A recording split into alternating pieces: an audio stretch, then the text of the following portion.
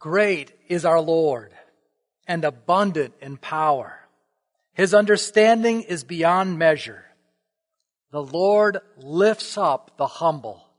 He casts the wicked to the ground. This morning we have an opportunity to praise this great God. And we will also reflect on His greatness as well as our lowliness and how He draws near to the humble. Thank you for joining us today at Highland Crest. It's our excitement to bring you another live worship service where a little bit later on in the service we'll look at 2 Corinthians chapter 12, where we are reminded or we learn that God's strength, His power, is made perfect in our weakness. This morning I'm going to be in 2 Corinthians chapter 12, so feel free to turn with me there. During this safer at home order, I have been able to be with my wife and boys more than any other time in my life. I set up an office there in the basement, and it's there where I'm sending emails, making phone calls. It's there where I'm able to study and pray. It's there where I'm able to just make decisions and think through and plan. It's been a wonderfully productive place. But I have known a troubling trend the more that I've been home. I've been able to detect more and more things that either need to be upgraded or repaired. And just yesterday I was talking with my wife about that, and she says, "Well, Chad, you're home more than usual. Of course you're going to see some stuff." And I've not only noticed that in my physical house on the exterior or interior, but I think I would also say that I've also noticed that within my own family and my own heart. Just yesterday I was out listening to some music, and I was addressing one of those long neglected areas, raking up an area around a wood pile that had just oodles and oodles of needles. And as I was raking it, one of my boys was calling for me over and over and over again. And I found myself getting irritated and angry. And suddenly I raised my voice over the Christian music that I was listening to and spoke with a very harsh tone towards my son. And immediately I was convicted. And then I went to him and I confessed my sin for speaking to him in such a harsh tone. I wonder if this interruption in your life has provided a new perspective of your own heart. Have you seen new patterns or patterns maybe for the first time of irritation, impatience, anger, maybe discontent, or maybe fear? Perhaps you have learned in a fresh new way over these last couple of months of your need for God's power and His strength in your life to help fight some of these areas of sin. Well, that is what I want to hit on this morning as we look at verses 7 through 10 here in 2 Corinthians chapter 12. But before we launch ourselves into that passage, we need to be fair and offer a proper background or context of this. So let me take a few minutes to do that.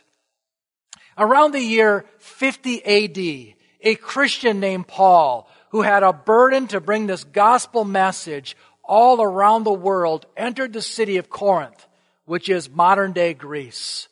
And he shared the gospel of how people could have their sins forgiven by repenting and placing their faith in what Jesus has done on the cross.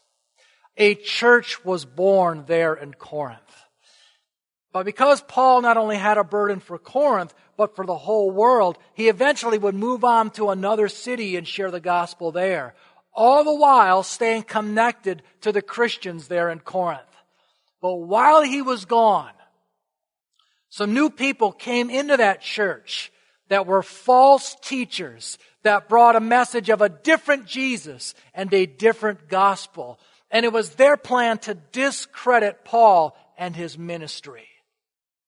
And so they say things like this in chapter 11, verse 4, or rather chapter 10, verse 10, that Paul's bodily appearance is weak and his speech is of no account. Translation, Paul can not only teach, he's not very good at that, but he's also ugly. And so they sought to just undermine his authority there, the founding pastor of the church there in Corinth. And so Paul found himself in a very awkward predicament. He felt that he had to defend himself in some way when he realized this is not at all what he wanted to do. So we see this in chapter 11, verse 22, where he offers a little bit of a background of his heritage. He said of these false prophets, are they Hebrews? So am I. Are they Israelites? So am I. Are they offspring of Abraham? So am I. Are they servants of Christ? I am a better one. I am talking like a madman. And his point is, I don't want to talk like this, but I have no choice. I have to give evidence of my ancestry, of my heritage. The second piece of information that he shares to defend who he is a list of his sufferings. And we see that in verse 23 and following. And the point of this is his critics are saying that Paul is not of God. Paul is saying, why would I face so much persecution by the devil if I were not a messenger of God? So let's read this list. In the second part of verse 23, it says, with far greater labors, far more imprisonments, with countless beatings, often near death, 5 times I received the hands of the Jews the 40 lashes less one. 3 times I was beaten with rods. Once I was stoned. 3 times I was shipwrecked. A night and a day I was adrift at sea.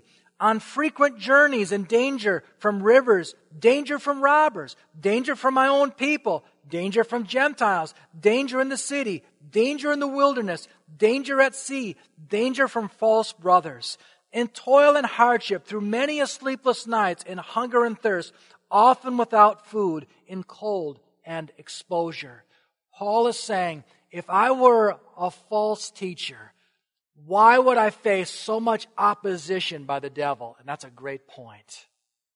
And then he says in verse 28, and apart from the other things, there is the daily pressure on me of my anxiety for all the churches. It would be best for us not to see these anxieties as administrative. Like, who am I going to have pastor the church there in Crete? Or who am I going to have serve there in Ephesus? Rather, I think this is the gut-wrenching anxiety that comes when you have invested your life into someone only to see them stray from the faith. This is what gives ministers sleepless nights. Then the third credential that he provides is actually here in 2 Corinthians 12. Look with me at verse 1 where it says, I must go on boasting, though there is nothing to be gained by it. In other words, I don't want to do this, but I feel like I have to. And then the next few verses speak about a vision that he has. This isn't the only vision that Paul has in the New Testament. There are 6 different visions that he has in the book of Acts. But this gives a value to this is a man that is walking closely to God, and God is revealing things to him. And I sense that Paul is like us, that when he has had a meaningful spiritual experience, that he is prone to pride. So as a result, God responds to that by bringing a thorn, by bringing pain into his life to keep him from being conceited. So now let us consider, with the background in hand, let us look at 2 Corinthians chapter 12, verses 7 through 10. Follow along with me. So to keep me from being conceited, because of the surpassing greatness of the revelations, a thorn was given me in the flesh, a messenger of Satan to harass me, to keep me from becoming conceited. 3 times I pleaded with the Lord about this, that it should leave me. But he said to me, my grace is sufficient for you, for my power is made perfect in weakness. Therefore, I will boast all the more gladly of my weaknesses, so that the power of Christ may rest upon me. For the sake of Christ, then, I am content with weaknesses, insults, hardships, persecutions, and calamities. For when I am weak, then I am strong. Now, hopefully, as you are settling in here this morning, you have access to an outline. And here I'll make 3 quick summary points to review this passage together. The first is this: God offers the gift of pain to confront pride. Look with me again at verse 7. So to keep me from becoming conceited, because of the surpassing greatness of the revelations, a thorn was given me in the flesh. I was provided this gift of the thorn to help kill my pride. Has it occurred to you that not every gift that you receive is pleasant at the moment you receive it? When you are an adult and you have children, and maybe you have a sibling or someone that gives your children a gift and it is really loud. You're looking at that sibling or that adult that gave it a gift and you're like, thanks a lot. Or maybe they get you a gift or your kid a gift that's about $10 and it requires $20 in batteries. And you're like, thanks a lot. Or maybe someone has gifted you a large piece of furniture that for the next couple of decades you'll be toting around every time you move. Not every gift that we receive is pleasant at the moment we receive it. And in God's wisdom, He presented Paul with a gift. It is a gift of a thorn. The thorn represents intense, consistent pain. And this thorn has a purpose: to deal with this pride in Paul's life. Look at again at verse 7. It says, to keep me from becoming conceited. The word conceited means to be exalted or to be haughty. Paul has just experienced this wonderful vision. And so he doesn't get so boastful about it. God gives him a thorn. Now, what is this thorn?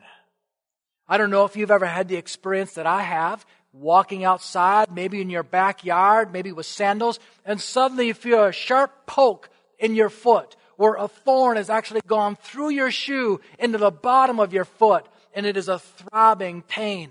You quickly take your shoe or sandal off, and you pull the thorn out. The word thorn here can actually be translated stake. It is a sharp pain. But it is not one that's just like the one in the bottom of your foot that you pull out immediately. Rather, this is a consistent pain. This is an enduring pain that Paul is experiencing. We would see in chapter 12, verse 2, that this vision took place 14 years prior.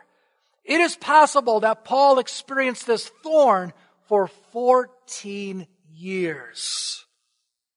This is not the only one in the Bible that had an encounter with God and had some pain as a result of it. You remember in Genesis chapter 32, Jacob had a limp. What is this thorn? Is it physical? Is it spiritual? Is it an emotional pain? Well, commentators do not exactly know what it is.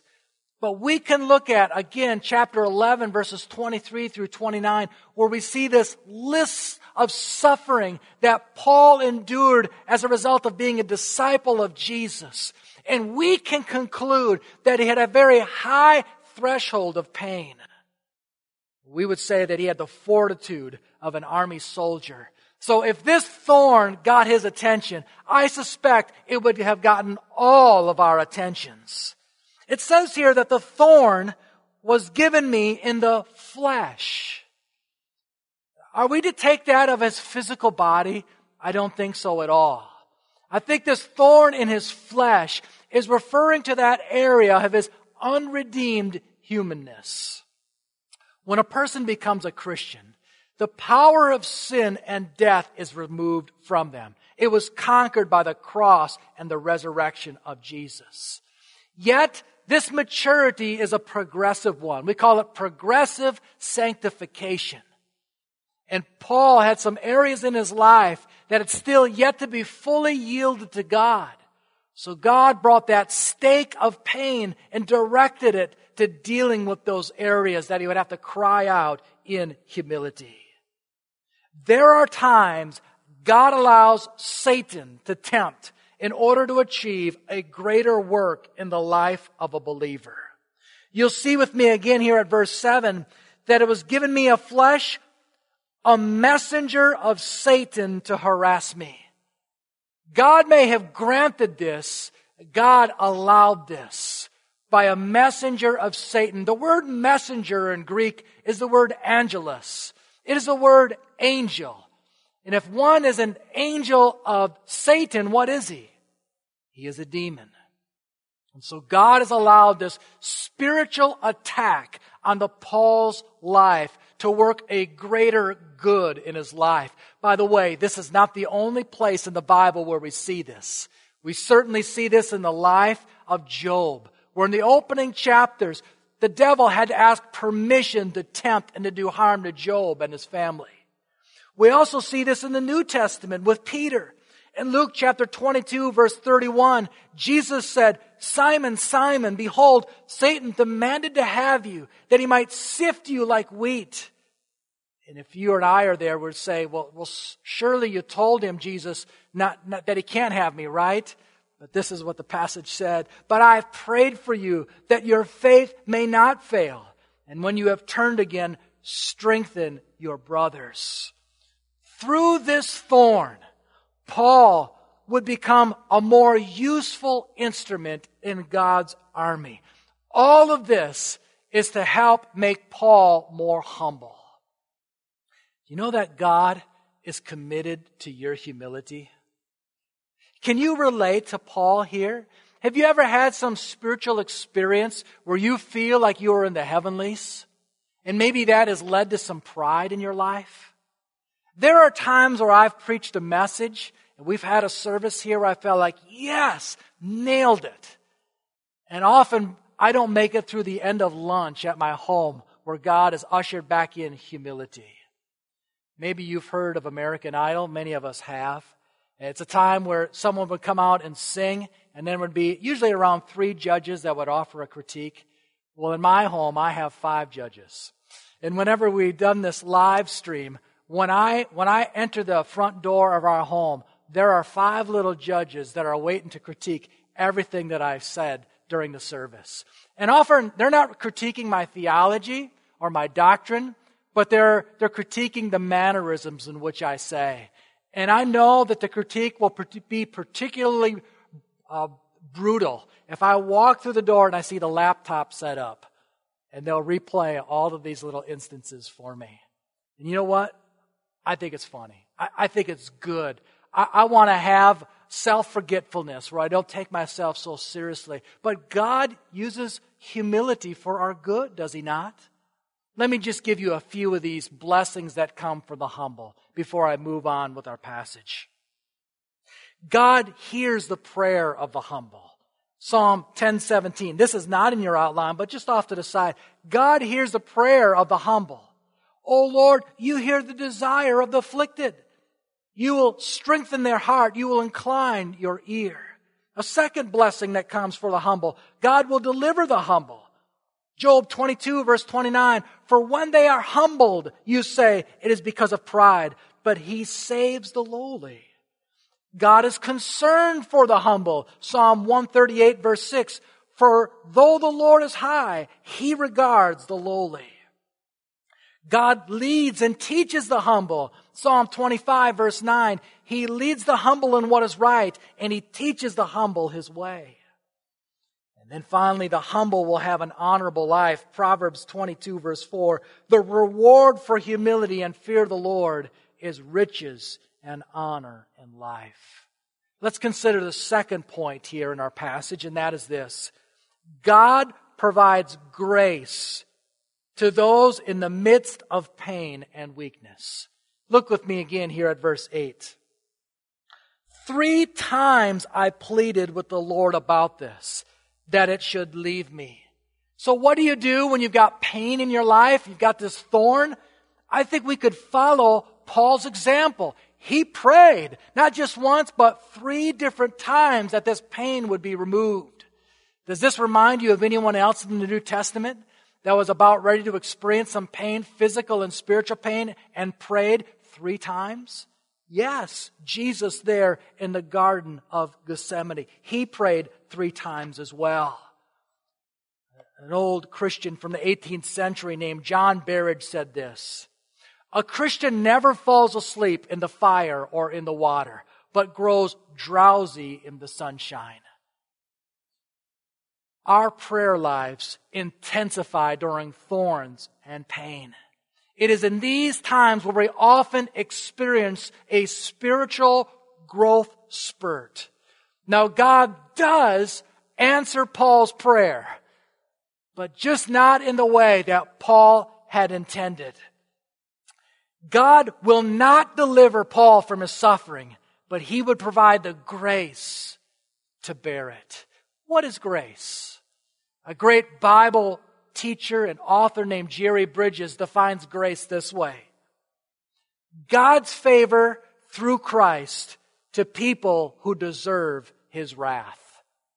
God's favor through Christ to people who deserve His wrath.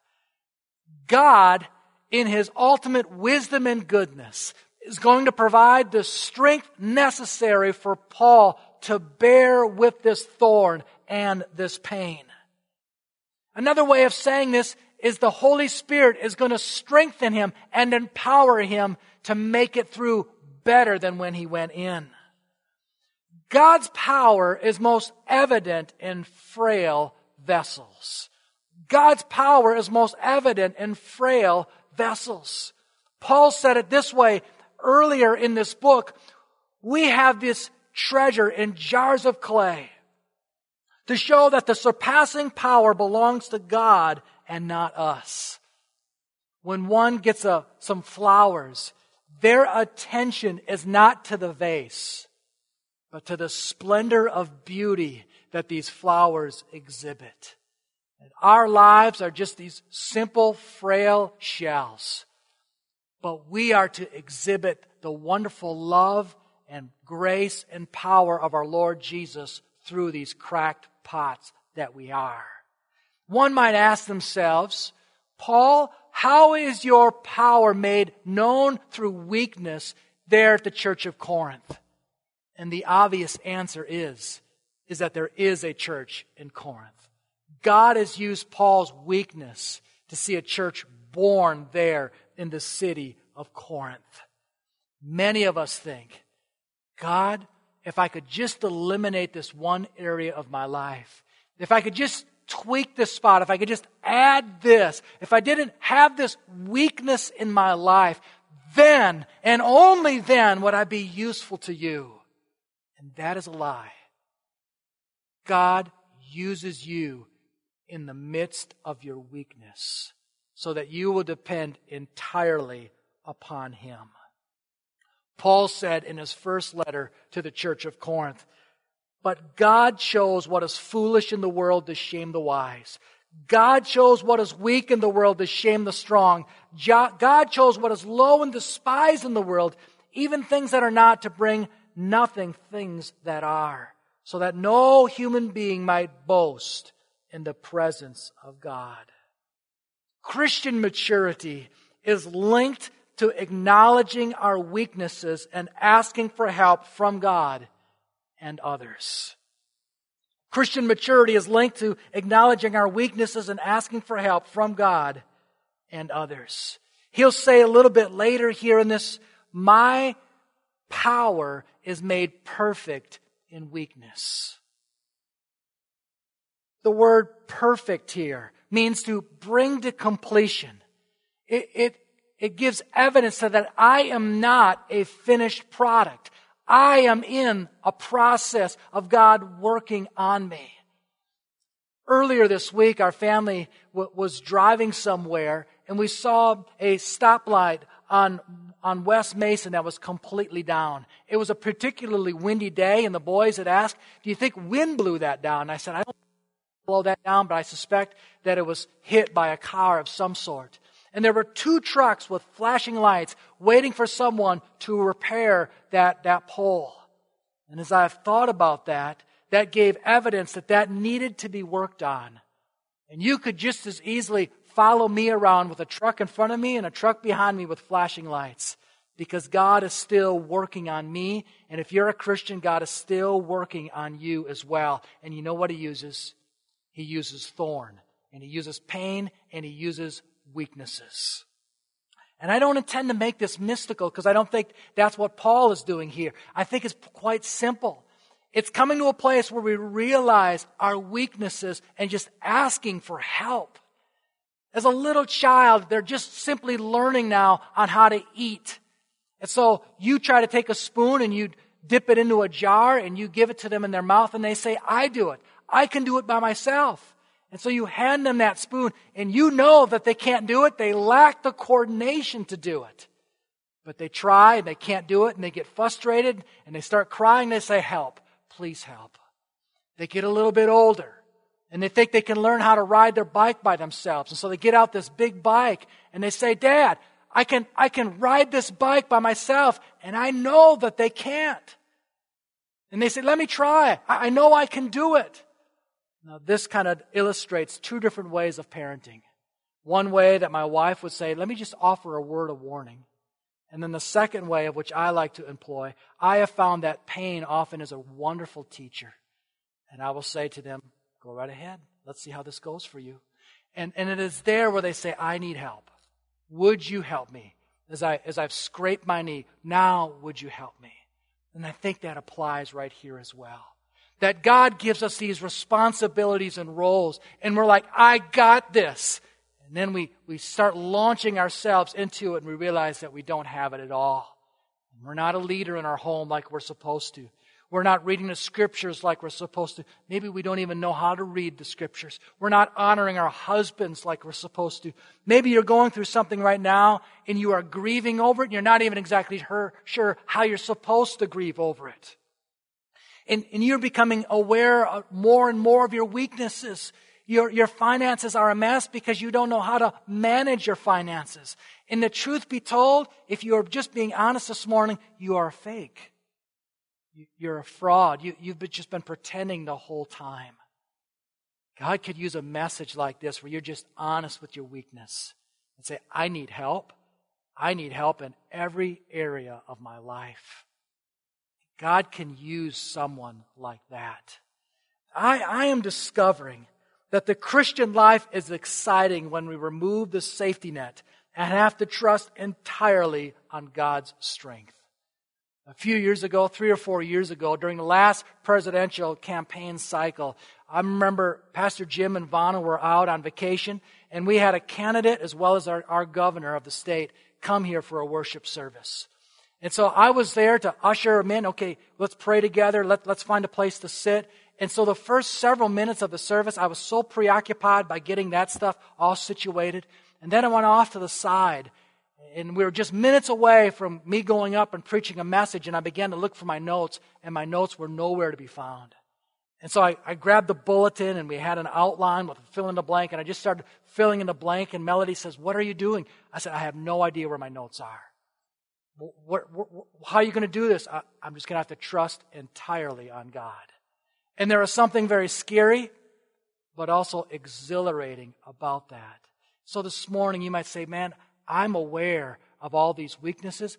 Instead of hiding, bring them out in the light and ask God's help and maybe ask others' help with them. Thirdly and finally then, God is drawn to the weak. His power rests on them. Look with me at the last part of verse 9. He says, therefore, I will boast all the more gladly of my weaknesses, so that the power of Christ may rest upon me. I don't think for a moment that means that we celebrate our laziness. We celebrate mediocrity. No. It means we do it as best we can. We give all of ourselves to the Lord and to the gospel. But there are areas of weakness within us. And instead of hiding those, we ask for God's grace and His strength to be made perfect through them. And then he says here in verse 10, "For the sake of Christ, then I am content with weakness, insults, hardships, persecution, and calamities. For when I am weak, then I am strong." If these things only expose how weak I am, Paul is saying, bring them on. Because then I will have more grace, more of God's strength to work through this broken vessel, this jar of clay. And consider with me what the Scripture says about normal, even below average people. Look with me at Isaiah 57, verse 15. This is a magnificent verse. God says, I dwell. Repeat that word, dwell. I dwell in the high and holy place, and also with Him who is of a contrite and lowly spirit, to revive the spirit of the lowly and to revive the heart of the contrite. What does the word dwell means? I inhabit. I come alongside. I bring my presence to. And who does He go to? The lowly, the contrite, those who are broken, the weak. Consider with me the list of who's who in the Old Testament. You see Abraham in Genesis chapter 18, verse 27, who says, I who am but dust and ashes. You see Moses in Exodus chapter 3, verse 11 said, who am I that I should go to Pharaoh and bring the children of Israel out of Egypt? He can't even speak right. Or how about Gideon in Judges chapter 6, verse 15? Please, Lord, how can I save Israel? Behold, my clan is the weakest of Manasseh, and I am the least in my father's house. Or David in 1 Samuel 18, verse 23, who said, I am a poor man and have no reputation. Could it be that the one reason that God used Paul so extensively in the first century was that Paul was painfully aware of his weaknesses? There was no pretense to Paul. My wife tells me, and one thing for sure is I've certainly got a greater appreciation as I've been home more and more, an appreciation for all that my wife does. And there are times where she gets with other homeschool families and moms, and they'll have a meal together, and she has noticed, hey Chad, there's still this element of junior high or high school of these groups over here and these groups over here, and your kids dress a certain way and you want to be in on that group. But she said, God's worked in my life, and I just want to find people, maybe they're sitting by themselves, and I want to just go and minister to them and get to know them. Paul had no pretense. This thorn led to empathy for others. Was not his credibility linked to his humble authenticity? You know, the truth is for me, I don't know much about thorns or stakes in my flesh. I think I'm pretty fragile when it comes to pain. I haven't experienced the levels of pain that many of you have. In this past September, when we brought our, at that time, 4-year-old boy to the hospital, and he was diagnosed with type 1 diabetes, that for us, that certainly got our attention. And now for the rest of his life, this little boy would be getting his fingers poked or getting shots. And we can remember those early days where he would run around and, we have to give you a shot, son. No, I don't want a shot. And we'd be like, we don't want to give you a shot, but we have to for your overall health. And then not long after that, we also learned that he had celiac, where we learned something about gluten-free food. And I'm just being honest, up until that point, we made fun of people who abstained from gluten. We're like, what's the matter with them? Just eat the stuff. But now we're realizing that it is serious and that we were wrong to do that. And now we're having to look at our own food and the food that he eats. But in the midst of this, what we would say has been a challenge for us. There's been a lot of good that's come from it. Our marriage, my wife and I's marriage, is stronger than ever. It's brought a unity to our family for our boys to look out for their little brother. it's also given us an opportunity to be the recipients of ministry. So often we're about trying to serve others, but people have had compassion on us. It used to be that the Children's Hospital was just a vague concept. Now it's a personal knowledge for us. And we've gotten a greater appreciation for those in the healthcare industry. It's certainly worked good in our lives. It's given us a much more empathy for others that are going through something like that. Let me close with this. The greatest display of weakness and power is Jesus on the cross. And we see that in the 13th chapter of 2 Corinthians. Let me read this for you. Speaking of Jesus, for he was crucified in weakness, but lives by the power of God. For we also are weak in him, but in dealing with you, we will live with him by the power of God. We look to Jesus as our example. And he demonstrated weakness when he willingly laid his life down to honor the Father. And it was through that weakness that we might have the strength and power to live for him. As you're watching or listening to this today, I believe that there are many whom God has brought you to the end of yourself. And you are aware of your weaknesses at a level that you haven't been made aware of before. What ought you to do with that? Realize this, that Jesus came in his weakness to bear your sins on the cross. And he was raised from the dead in the power of the resurrection, that you might be made whole and experience God's strength.